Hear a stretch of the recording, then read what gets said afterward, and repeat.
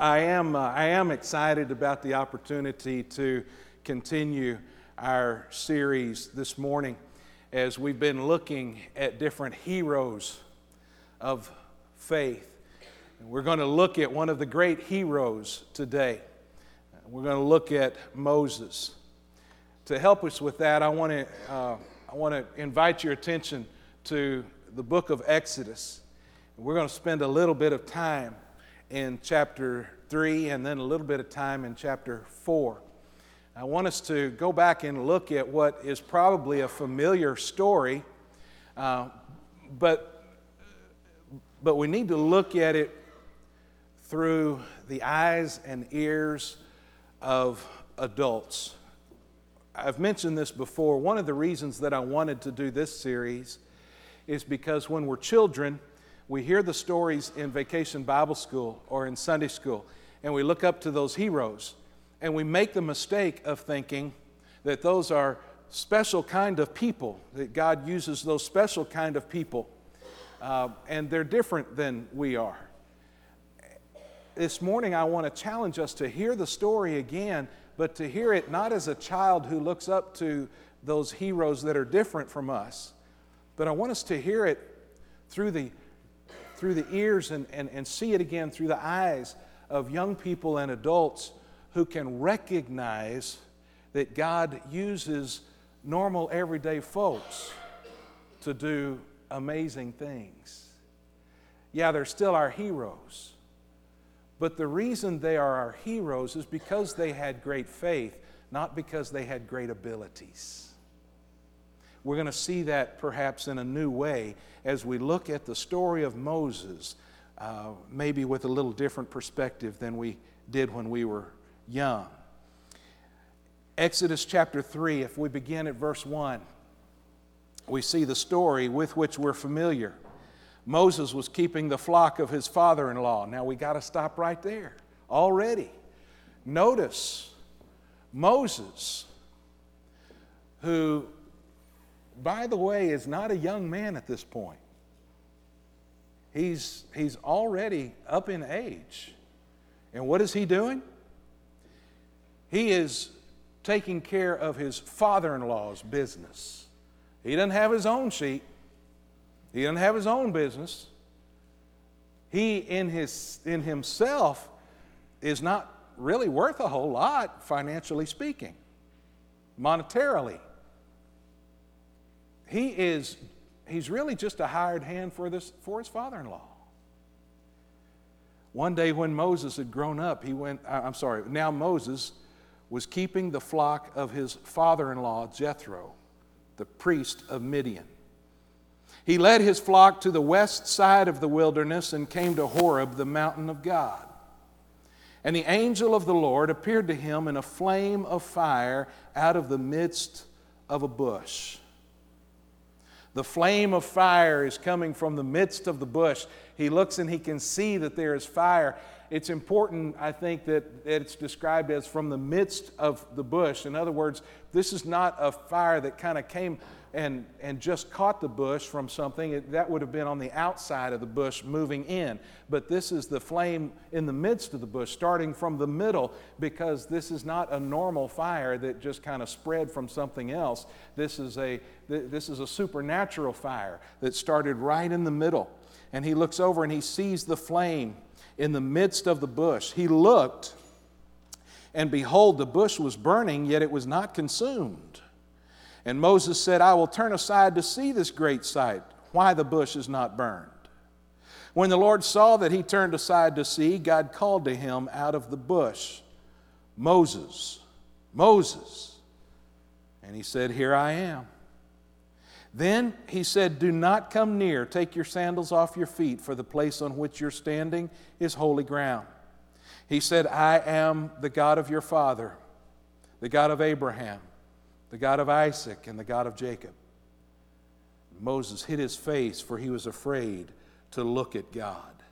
He had such an awe and such a reverence of God that as soon as he realized he was in the presence of God, he humbled himself. He hid his face. He wouldn't look. He was afraid that he might make the mistake of looking at the holy God. And the Lord said in verse 7, I have surely seen the affliction of my people who are in Egypt, and have heard their cry because of their taskmasters. I know their sufferings, and I've come down to deliver them out of the hand of the Egyptians and to bring them up out of the land to a good and broad land, a land flowing with milk and honey, to the place of the Canaanites, the Hittites, the Amorites, the Perizzites, the Hivites, and the Jebusites. And now, behold, the cry of the people of Israel has come to me, and I have also seen the oppression with which the Egyptians oppress them. Come, I will send you to Pharaoh, that you may bring my people, the children of Israel, out of Egypt. But Moses said to God, who am I that I should go to Pharaoh and bring the children of Israel out of Egypt? Now listen to that question. Today I want to show you that Moses asked a question and then God asked a question. And first we notice that Moses asked a question. He said, who am I? God, your plan sounds good, man. I agree with you. I think that needs to happen. But who am I? I'm not worthy to be the guy to make that happen. I'm not smart enough to be that guy. Later he says, I don't speak well enough to be that guy. He says, there aren't enough people who know me for me to be that guy. He gives God a list of excuses beginning with this question, who am I? I'm not worthy. I can't do that. Moses failed to understand at the beginning, although he later learned. He failed to understand at the beginning something that you and I need to get this morning, and that is that God uses ordinary people. God uses ordinary people. The fact that Moses didn't speak well, the fact that he was not well known, the fact that he probably felt like he wasn't smart enough or brave enough or strong enough or whatever enough, made him the perfect choice for God's plans. Why? Because it became clear that whatever happened had to have been of God. It couldn't have been Moses, because Moses wasn't worthy. He wasn't smart enough. He wasn't brave enough. He wasn't big enough. The point is that God uses ordinary people. And so when Moses looks at himself, he says, who am I to be asked to do something that important? But look at what the Bible says about Moses. Moses' reaction is, who am I? But the Bible says of him, now Moses was faithful in all God's house as a servant. It says also in Deuteronomy, so Moses, the servant of the Lord, died there in the land of Moab. Wouldn't it be great if that was what was put on your tombstone, your obituary in the Waco Trib? Instead of listing all this up, it said he was a servant of God. Moses said, who am I? Well, the Bible later says, here's who he was. He was a servant of God. In Numbers it says, not so with my servant. This is God speaking about Moses. God says of Moses, not so with my servant Moses. He is faithful in all my house. Exodus says, thus the Lord used to speak to Moses face to face, as a man speaks to his friend.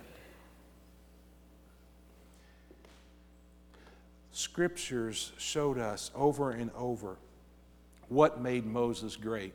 Moses' question, who am I? Look at the scriptures we just looked at. What made him a hero? Time after time it said he served the Lord. He was a servant of God. His faith and his willingness to serve is what made him great. You see, God uses ordinary people. He is not nearly as concerned about your ability as He is about your availability. He's not nearly as concerned about what you can do on your own as much as are you willing to let Him do what He wants to do in you and through you. God uses ordinary people on purpose. That's what makes the plan so great. Matter of fact, if you look through the Scriptures, you'll see the ordinary people that God used. Noah got drunk. Abraham was too old. Isaac was a daydreamer. Jacob was a liar. Leah was ugly. Joseph was abused. Moses had a stuttering problem. Gideon was afraid. Samson had long hair. Rahab was a prostitute. Jeremiah was too young. David was an adulterer. Elijah was suicidal. And Elisha was bald. God bless him. Jonah ran from God. Naomi was a widow. Job went bankrupt. John the Baptist ate bugs. Andrew lived in the shadow of his big brother. Peter kept putting his foot in his mouth. All the disciples fell asleep when they prayed. Martha worried about everything. The Samaritan woman was divorced. Mary Magdalene was demon-possessed. Zacchaeus was too short. Timothy had an ulcer. Paul was a Christian killer. And what about Lazarus? He was dead. God uses ordinary people on purpose, so that when people see what God is doing, there's no confusion. They know that this must be of God. But not only does God use ordinary people, but God also uses ordinary things. God uses ordinary things. We looked at the story in chapter 3. Jump forward now, if you will, to chapter 4. I want to show you something else in chapter 4. We pick it up at verse 1. Moses answered, "But behold, they will not believe me or listen to my voice, for they will say, 'The Lord did not appear to you.' The Lord said to him, 'What is that in your hand?' And he said, 'It's a staff.' Moses asked a question a while ago. Moses' question was, 'Who am I?' Then God asked a question. 'What's that in your hand?' Moses looked at his hand. He said, 'It's just a stick.' That's all it's just a stick. Verse 3, he said, 'Throw it on the ground.' So he threw it on the ground, and it became a serpent. And Moses ran from it.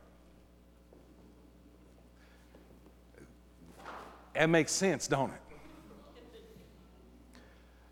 What's that in your hand? It's a stick. Throw it on the ground. He throws it on the ground and it becomes a snake. And Moses did the only thing any intelligent man of God would do. He ran. But the Lord said to Moses, 'Put out your hand and catch it by the tail.'" Now, I have intentionally not been around very many snakes by design. But even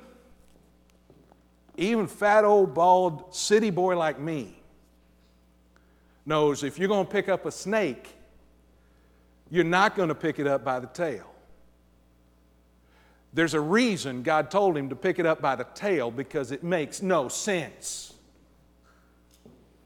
You pick up a snake by the tail, what's the snake going to do?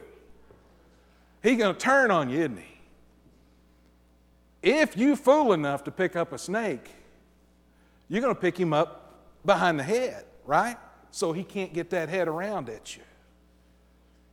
There's a reason God said pick it up by the tail. Hey, Moses, what's that in your hand? Oh, it's just a stick. Throw it down. He throws it down. There's a snake all of a sudden. That's crazy enough. Moses did the smart thing. He ran. And then God says, come back. What? And then he says, put out your hand and catch it by the tail. In the middle of verse 4, he put out his hand and caught it. And it became a staff in his hand.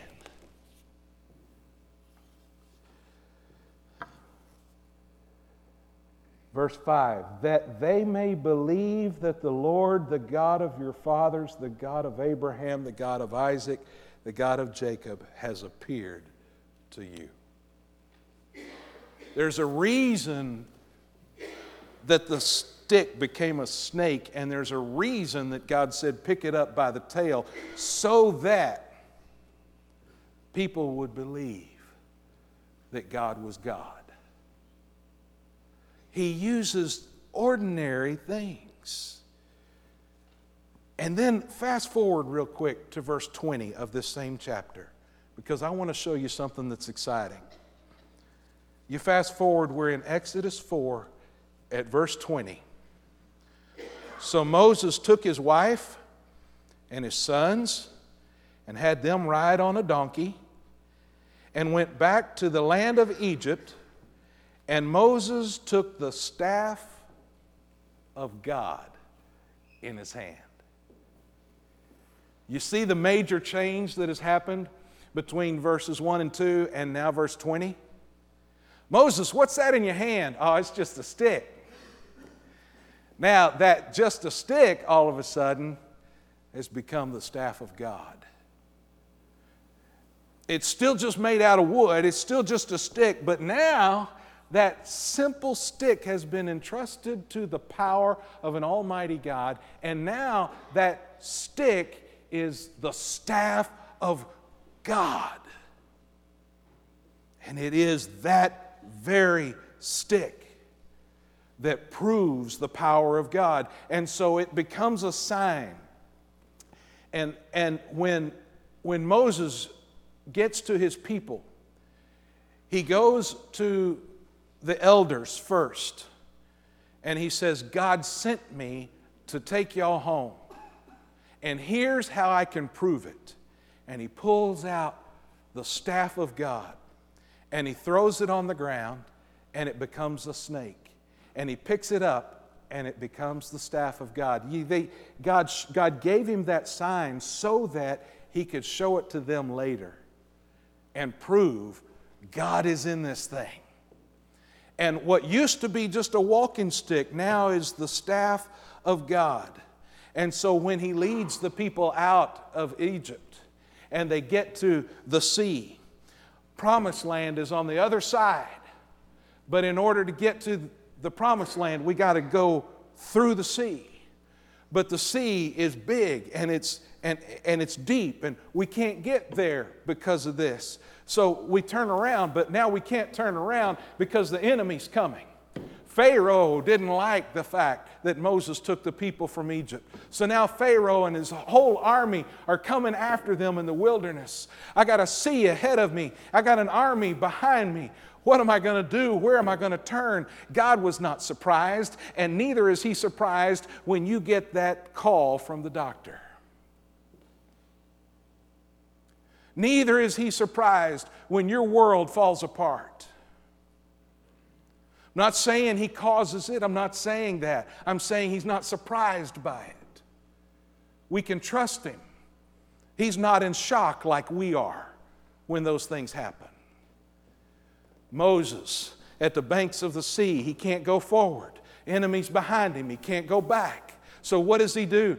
He uses the staff of God and he holds it over the sea and the waters part.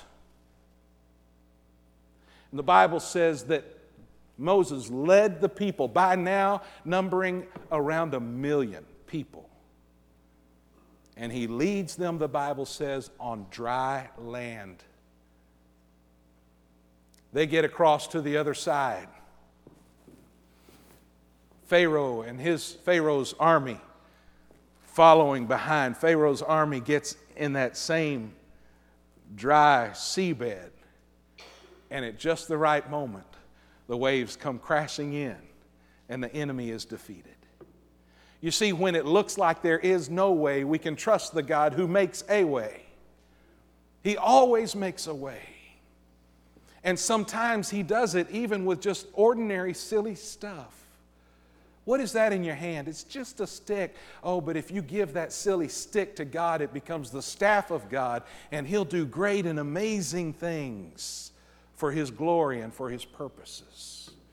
The people finally get on the other side of that sea, but before they can get to the promised land, they have to walk through the wilderness for some time. You walk through the wilderness with 1 million people. Some people are not going to like that too much. There's going to be some complaining. My goodness, you walk down the hall with 20 people, there's going to be some complaining sometimes. Walking across the wilderness with 1 million people, and people start getting hungry, they start getting thirsty, they start saying, let's go back, we want this, we want that. They get to a point where they're really thirsty. And God says, Moses, what are we going to do? And it is the staff of God with which Moses strikes the rock and the water comes forth. What's that in your hand? It's just a stick until you give it to God, and then it becomes the staff of God with which He can give water to thirsty people.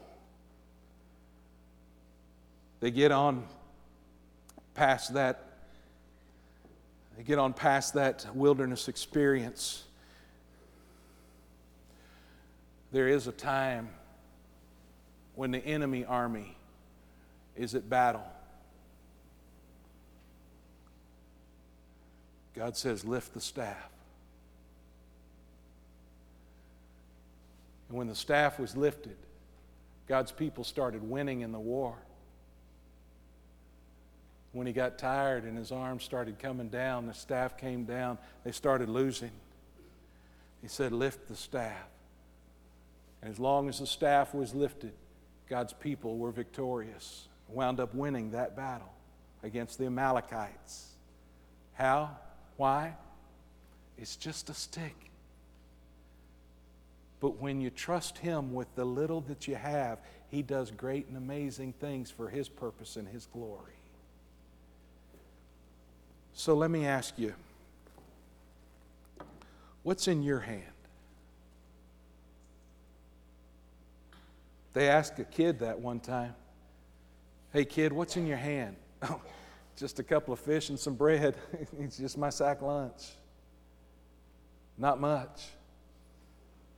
And Jesus took a couple of fish and some bread and fed the multitudes. What's that in your hand, widow? Oh, it's just my last 2 coins. It's not much. It's really not even equivalent to a penny in a way. It's not much. And Jesus drew attention and said, hey, everybody, that little bit she gave was all she had, so it counts a whole lot more than that $10 you threw in when you're sitting on 50,000. What's in your hand? Say, I don't have much. Well, that's kind of the point. That's kind of the point. You don't have much. But God uses the little that we have to do great things for His purposes and His glory. If God can use a stick to establish a nation, to provide for their needs and destroy their enemies, imagine what He can do with whatever you have. So, 2 questions. Moses said, who am I? Just a normal, everyday person. This morning, you and I would say, who am I? I'm just a normal, everyday person. And then God's question, what's that in your hand? Just normal, everyday stuff. But you see, that's what God uses. He uses ordinary people and ordinary things for extraordinary purposes. What's in your hand? What's in your pocket? What's in your purse? What's in your closet? What's in your car?